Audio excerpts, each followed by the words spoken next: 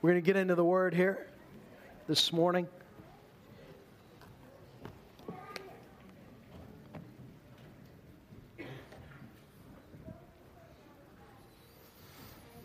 Thank you, Jesus.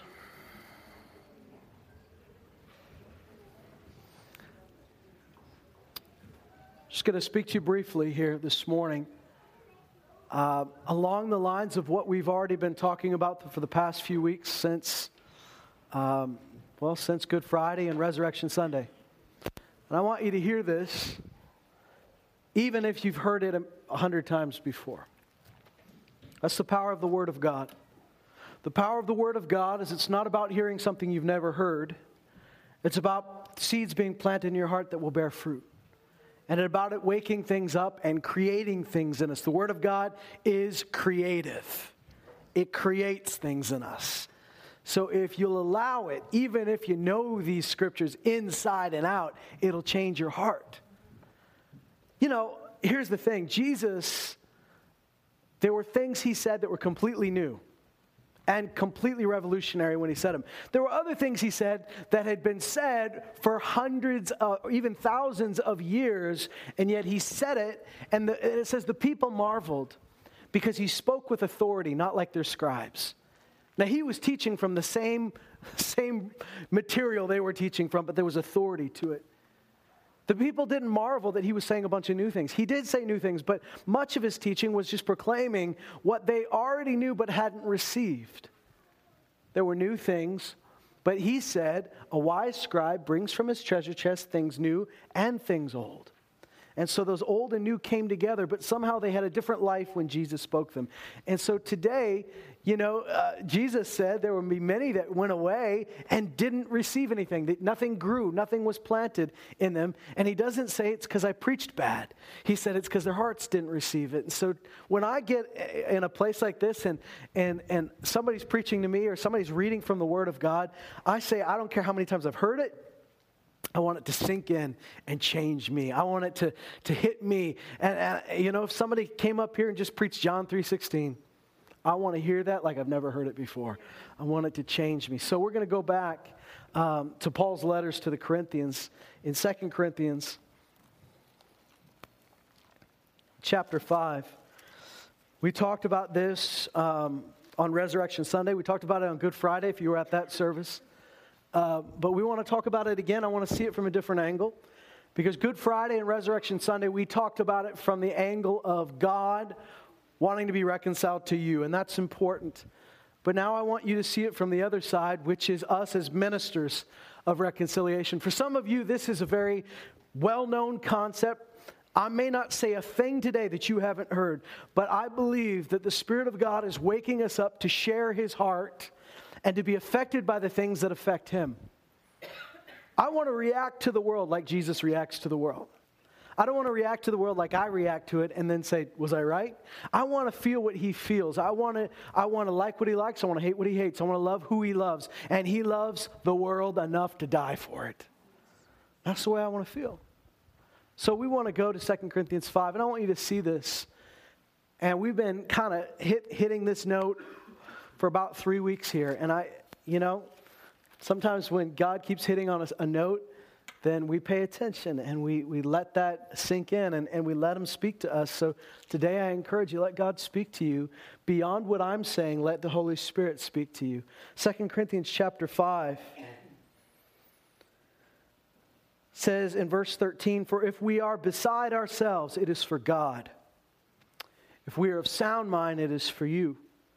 For the love of Christ controls us, having concluded this, that one died for all, therefore all died." Just think about that statement. The love of Christ controls us. What does that mean? Because certainly the love of Christ, part of that we understand that God loves us, right? But when he says the love of Christ controls us, he's not necessarily talking about how much God loves him, although he knows that. He's talking about how much Jesus loves you. Because Jesus loves you so greatly, I'm controlled by the love he has for you. I feel the love he has for you. This is what the Apostle Paul is saying. His love for you is controlling me. His love for the world is compelling me. His love is causing me to preach in places where they'll beat me to preach it. His love is causing me to preach in places where the mobs will try to drag me to my death, because that's how much Jesus loves you. What does it take to be at that point where you are an instrument of the love of God to the degree that it costs you something? Great. Apostle Paul said many times, you might think this has cost me great, and I'll tell you, compared to everything else, yeah, I've been through a lot, but I can't compare it to the glory that awaits me. And it is so light and temporary compared to the eternal weight of glory. There was something he understood, that the temporary stuff he went to, in one place he talks about all the junk he had to go through, all the times they almost killed him, all the times that he got beat up, all the times he got put in prison, all the times that he almost drowned. And he says, but these things, I mean, on top of all these things, I've got the concern for you, the church. I would have thought, Paul, let that go. Man, you're going through enough drama in your life. There's enough weird stuff going down. You know, you don't need to worry about other people. Just you worry about you. You're the one that's going through all this. But he says, beyond all that little stuff, I'm thinking about you. And that means that he's tapped in to the love of Jesus for them. So he says we're controlled by it. And sometimes we seem crazy. If we seem crazy, it's for God. If we somehow control ourselves enough to seem like we've got a sound mind, it's for your benefit. Have you ever felt that way before? You felt like, man, I'll tell you, when it's just me and Jesus, I'm crazy. If I seem like I'm sane, it's for your benefit so that you'll listen to me and not throw me out of your house. There's plenty of times I feel like that up here, you know, where we just, I'm sure we look crazy to people, and that's okay. But he says, if we're of sound mind, it's for you. But he says the love of Christ controls us. And here's why it controls us. Because we came to the conclusion that one died for all, therefore all died. And he died for all so that those who live might no longer live for themselves, but for him who died and rose again on their behalf. Isn't that wonderful? He died for you so you wouldn't have to live for yourself anymore. I used to read this like it was saying get over yourself, and in some ways it is. But some of you have heard me say this before. I all of a sudden saw it as something liberating. Who has to look out for number one all the time? Who has to, let's talk about kids for a minute, all right? My son Moses, your kids, I'm just saying Moses because this is my reality, so you insert your own reality. But, with our kids, they don't wake up every morning, I hope they don't. They don't wake up every morning scared that they won't get fed. They don't wake up every morning worried that if they don't work hard, that their house is going to go away, or that they're going to lose everything. They don't wake up with that fear because they trust you, right? So who has to look out for number one? It's the orphan. Which is why in the scripture God has such a heart for orphans. He says, I'm the father to the fatherless. He commanded kings and those with power and those with wealth to make their priority the orphans and the widows, those who couldn't provide for themselves. But let's be honest here. When we used to live for ourselves, we did it because we thought no one else would. We had to live for ourselves. Who else will? If you don't live for you, no one else will, and you'll be the sucker stuck at the bottom of the pile. Life will just beat you up. You got to stand up for number one. You got to fight for yourself. But here's the deal: when Jesus died for us, we no longer had to live for ourselves because He died for us. He took our shame, our guilt, our burdens, our weight. He took it upon Himself. He says, now you don't have to live for you anymore. Now you can live for me. And I used to think that was a work requirement. That was like, oh, Jesus says, for the rest of my life, I don't get to live for me. He's saying you don't have to live for you anymore. You live for me now. And that was echoed when Jesus told them, He said, don't worry about this stuff. I'll take care of this stuff. You seek my kingdom. You seek my righteousness. I'll take care of the other stuff. And He says in verse 16, therefore from now on, we recognize no one according to the flesh.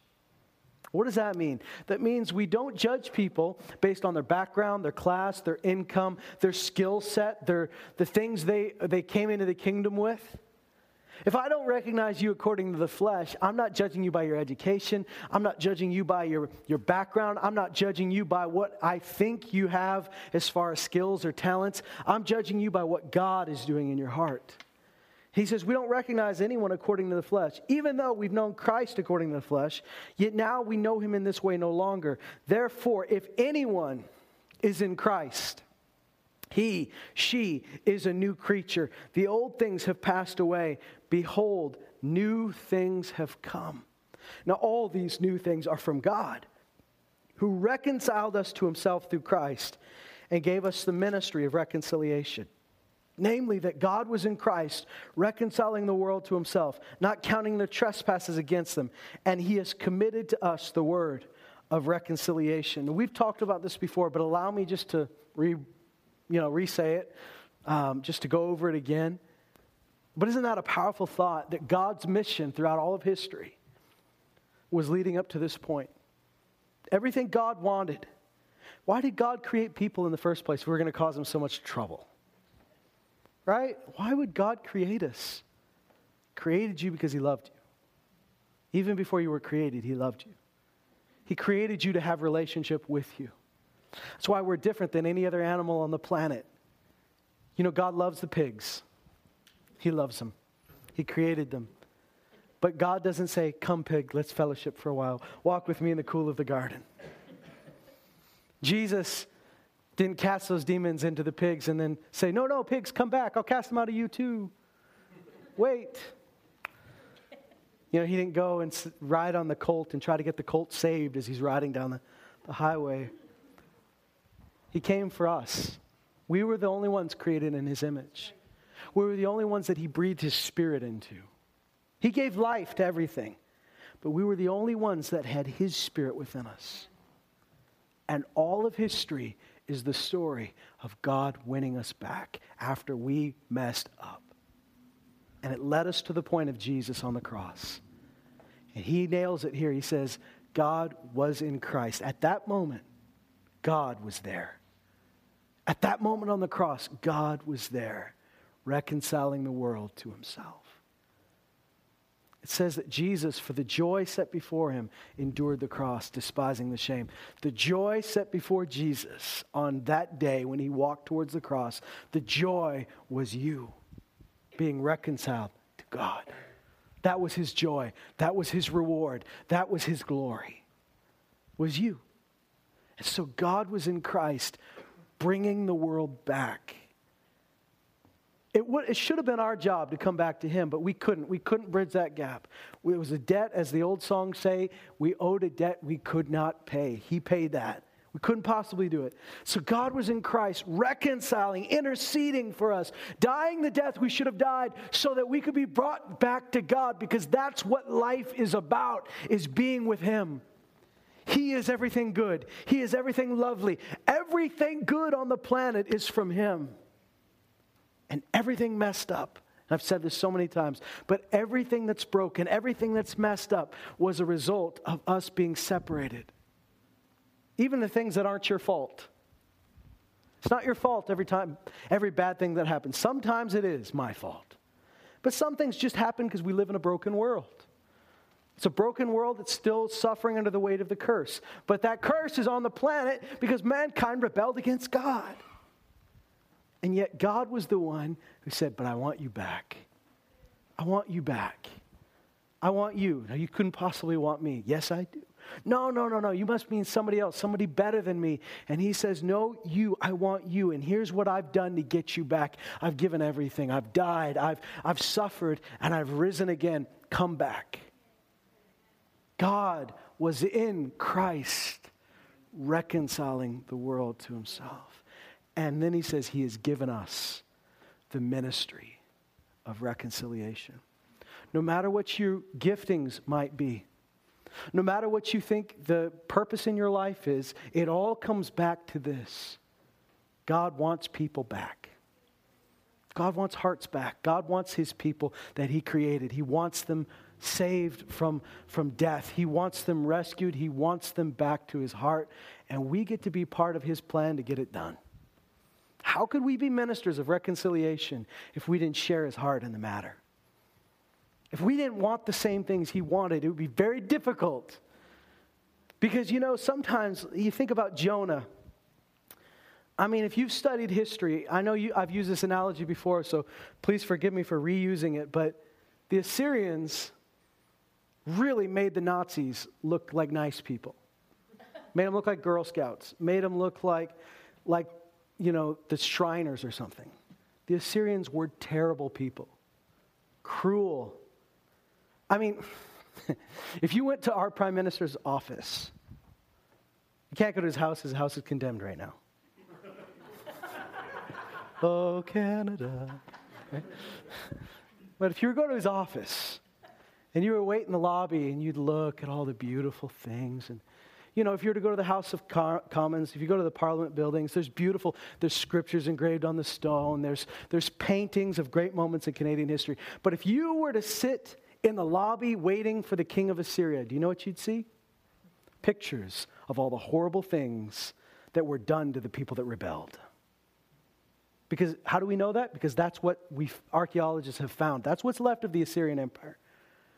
Is kings saying, "Great am I. Look, I'm the king of kings. I've conquered all these kingdoms. And look what I did to that one governor that disobeyed me." And there's pictures of people being skinned alive. And there's pictures of people being walled up in a wall and just allowed to die, just stuck in a wall. There have been pictures of whole villages dropped off in the middle of the desert without any water. Let them die out there.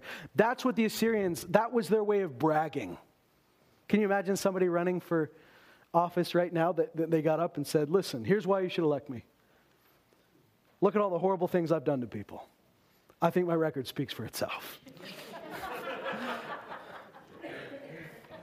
But you might say some of those people are running right now. I don't know, depending on your political views. We got all sorts here today, so let's keep them inside for right now. Because this is a house of the Lord, all right? But you can imagine, I mean, that was what the Assyrians were like. And Jonah probably knew people that had been taken away. Jonah probably knew people that had been tortured. Jonah probably knew people that had been treated terribly. The Assyrians worshipped a fish god. And you see that same sort of god pop up amongst the Philistines as well. The Assyrians worshipped a fish god, and so the way they honored their god is when they took prisoners away, they put fish hooks in their mouth and lead them away with fish hooks. Later in the Bible, God says, "Listen, I'm going to lead you with fish hooks." But before that, he sends Jonah to Nineveh, the capital of Assyria.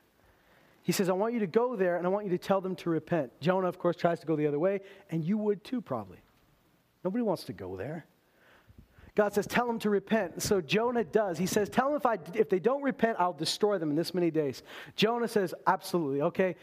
He doesn't say absolutely right away. It takes a bit of a detour, as you know. He ends up smelling like fish, which turns out to be a good thing amongst people that worship a fish god. He goes, he preaches, and then he sets up on a perch on top of a hill, a cliff overlooking Assyria, and he waits. "I've done my part, God, now your part. Finally, roast these people. Destroy them. Smite them. God, I'm going to leave it up to you whether you do it quick and awesome or slow and painful, but I want to see it." Can you imagine the kind of hatred you might have for you to not just say God will destroy you, but for you to find a prime viewing location to see it happen? And then the unthinkable happens. The Assyrians repent. These terrible people repented. They knew they were supposed to fast. They didn't know how to fast. So they just went all out. They made their babies fast. They made their cattle fast. I think that was overkill, but they did it. And God spared them. And Jonah, do you remember what he said? He said, "God, you spared these people." And he said, "I wish you'd kill me. Just kill me." Can you imagine hating somebody so much that when God doesn't kill them, you say, "I just want to die. The only thing I had to live for was watching them suffer. That's gone. Just kill me now. I can't live in the same world as they live." And God, through all of that, gave him a plant that gave him shade. And when the plant died, Jonah was upset at God. You're playing games with me, God. That was my only shade. I missed that plant. He was mourning the loss of that plant. And God said to Jonah, he says, you're sad that a plant died. How do you think I feel about those people down there? Which so messes with our head because we kind of view God as if he had a personality change when Jesus came. Like in the Old Testament, he was a psychopath, and then he got real nice in the New Testament. But God has always loved his creation. Even when we brought on ourselves judgment and wrath and destruction, he did not stop loving people. In fact, in Ezekiel, he says this. He says, I take no pleasure in the destruction of the wicked. Well, God, what do you mean you don't take pleasure? I mean, because you see that in the Old Testament. So many of them are like, I can't wait when God whips up on the wicked. You know, David at one point was so ticked off, he said, blessed are they that bash their babies' heads against the rocks. That's how ticked off he was. We don't have a lot of songs based on that psalm. Not in this church. And yet God says, I take no pleasure in the destruction of the wicked. I love them. How could God love the Assyrians so much? And he says to Jonah, you're sad that a plant died, but you're not sad that people were about to die. What's he doing? He's recalibrating Jonah's heart. See, it's not enough that we just obey God. God wants our heart to match with his. God wants your obedience, but he wants your heart. All right? So you can go out today and win people to Jesus because that's what you're supposed to do. But God would much rather you love them like he loves them. They're not a stat. They're not a number that we brag about at the end of the month. They are people that he died for. I don't mind numbers. When we come back from a mission trip, we'll say this many people gave their heart to Jesus, but it's not the numbers that make, the numbers represent people, so God loves them. But those people aren't a stat to us. They're not numbers. They are each individual one, somebody that Jesus loved enough to give his life for. And that's how he views you. But it's more than that. That's how he wants us to view the world. The love of Christ controls me. I am controlled by it.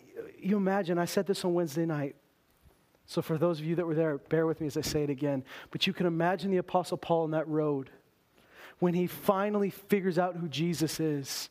And Jesus says something to him. He doesn't just say you're going to minister to your own people. He says you're going to minister to the Gentiles. And one of the great revelations that's brought through the Apostle Paul is that the gospel was not just for the Jews, it was for all nations. That's a great revelation, isn't it? Until it dawns on him that means right now there are people in Rome, there are people in Asia Minor, there are people in Spain that are dying without knowing the gospel. So we talked about that on Wednesday night, how he says, I'll do anything. I'll become anything to anyone so that I could by all means just save some. He says, I've done all things. I've done everything for the sake of the gospel that I can win more. That guy is urgent. All of a sudden he's realizing every moment, and he says this in the same letter, he says this, how can they believe if they've never heard? How can they hear if there's not a preacher? How can he preach if he's not sent? Here's the point. He's understanding the longer I just stay and don't go, people are dying. So he says, I'm going to go. I'm going to go at all times. He says, woe is me if I don't preach. I've got to preach. Now that came from him feeling what Jesus felt for those people. God gave us the ministry of reconciliation. I want you to see this, that God wants Lloydminster back. God wants Onion Lake back. God wants Macklin back. God wants Maidstone back. God wants Neilburg back. God wants these Paradise Valley. God wants them back. And I want to want them as much as he wants them. Because I was given his ministry. And God doesn't give you a ministry without attaching his heart to it. It is God who is at work within us both to will and to do of his good pleasure. Here's the point. God doesn't ever just call you something to do it just out of duty, although duty is a good thing. He doesn't just call you to do it because it needs to be done. He wants you to feel what he feels when you do it. God is at work within you to feel and to want what he wants. And he says this, he's committed to us Well, namely, that God, here's the ministry of reconciliation, namely, that God was in Christ reconciling the world to himself, not counting their trespasses against them, and he has committed to us the word of reconciliation. What is the word of reconciliation? This isn't Sesame Street. There's not just like one word. The word in this sense means the message. What's the message of reconciliation? It's the gospel. You've been given the gospel. What's the gospel? God wants you back, and here's what he did to get it done. And all you have to do is by faith receive it. Give your life to him. Make him the Lord of your life. Here is an open invitation. God died. He sent his son to die for you that you would be reconciled to him. Therefore, be reconciled to God. And here's what it says in verse 20. He says this. Therefore, we are ambassadors for Christ, as though God were making an appeal through us. We beg you, Paul, you're a dignified man. People respect a dignified man. You're a man with education. You're a man with authority. Don't lower yourself to the point of begging. But that's how much he cares. We beg you, on behalf of Christ, be reconciled to God. He made him who knew no sin to be sin on our behalf, so that we might become the righteousness of God in him. We are ambassadors for Christ, as though God were making an appeal through us. I said this before. But do you know that every time you speak, every time you sit down with someone and talk to them about the gospel, God desires to make his appeal through you? And I've used this analogy before, but it fits best for me at least. If I were to sit across the table at a coffee shop and try to convince somebody, please, you don't know what you're missing, there'd be a limited effect. But imagine if Jesus Christ himself came down and said, I'm taking your coworker out to dinner. What if they said, I'm taking your child out to dinner? What if they said, I'm taking your father, your mother, your spouse out to dinner, and I'm going to make my appeal because that's how much I love them? Do you think that he'd be successful? You'd hope so. Even though when Jesus spoke, some people still turned away. Jesus never forces a heart.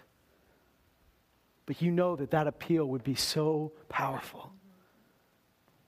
God wants to make that appeal every time you speak. He wants to make his appeal. So that love that God has for humanity is showing up in Paul. It's bleeding through to his life. It's leaking into his speech. And he says, I beg you, on behalf of Christ. What's he saying? Christ is begging you to be reconciled. That's even hard for me to say right now, because I know that he is King of Kings and Lord of Lords. He is high and lifted up. I know that every knee will bow before him. So I am almost offended at the thought that he would beg. Jesus, you don't need to beg. That's how much he loves. Of course he doesn't need to.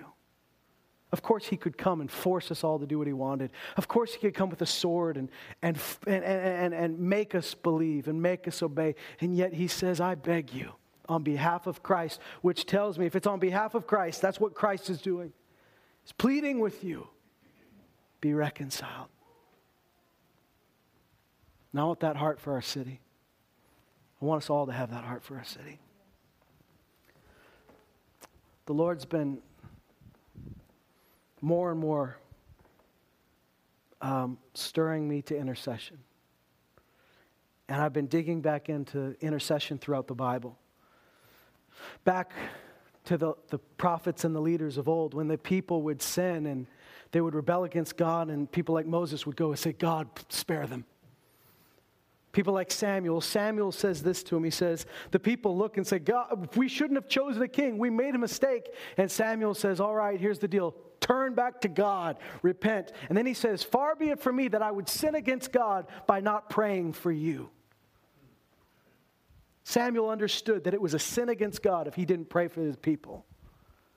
Have you ever considered that we're sinning against God if we're not praying for our city? I'm not trying to guilt you into doing it. I'm trying to encourage you into doing it. There are people that God puts on your heart and says intercede. To intercede means to stand in the gap for them, to bridge that gap between them and God. And you say, but I can't bridge that gap. There's only one person that can bridge that gap, and that's Jesus Christ. But by prayer, we are bringing them before the Father, and we're saying, Lord, have mercy. Lord, touch their heart. If my people, he says, would pray. It doesn't say if all the unbelievers would pray. It says if my people would pray and humble themselves and turn from their wicked ways, then I would hear from heaven and I would heal their land. That's old covenant. But thank God his promises remain that he would do this for us. So if we pray, if we act with the same heart that Jesus has for Lloydminster, for Macklin, for Onion Lake, for Neilburg, for Paradise Valley, for Maidstone, if we would have that heart, he'd meet you right there. And you make your appeal, he'd make his appeal through you. I talked to you about Sunday night, how God really worked in that service. And, you know, God does it differently in different places in different ways. But today, I want us to have the heart for Lloyd, or for whatever city or community you're from. Far be it from us, that we would sin against God and not pray for our people. We want them to be reconciled because God wants them reconciled. Peter says this, he says, in the last days there'll be those that say, God, why do you guys keep talking about Jesus coming back? He says there'll be scoffers that say, people have always said Jesus was coming back, and he still hasn't come back. And Peter says, you think he's slow, but he's not slow, he's patient. So the reason Jesus hasn't come back is because he desires that people be saved. In fact, it says he desires that all men be saved and come to repentance. We know, the Bible tells us at the end of the day, there will be those that never turn to him. But his desire is that none would perish. That none would perish. That's his desire. And I know some of you are saying, well, what do you mean? Does God not always get his way? And I'm going to tell you this. He is God, and yet he has given you free will. So he gave you the choice to choose. He gave you the opportunity to disobey or to obey. He says, I set before you life and death, blessings and cursings. Choose life. That's the choice. And yet the reason Jesus has not returned to this day is because he's patient. He's waiting because he wants more people to be saved from death. That's how much he loves them. And I want to love them with the same love. I want that same urgency in me that Paul had. How can I not preach? How can I not? Now that I know the gospel is for everybody, how could I not preach? How could I not spend my life on this? How could I do anything else? Let's stand up.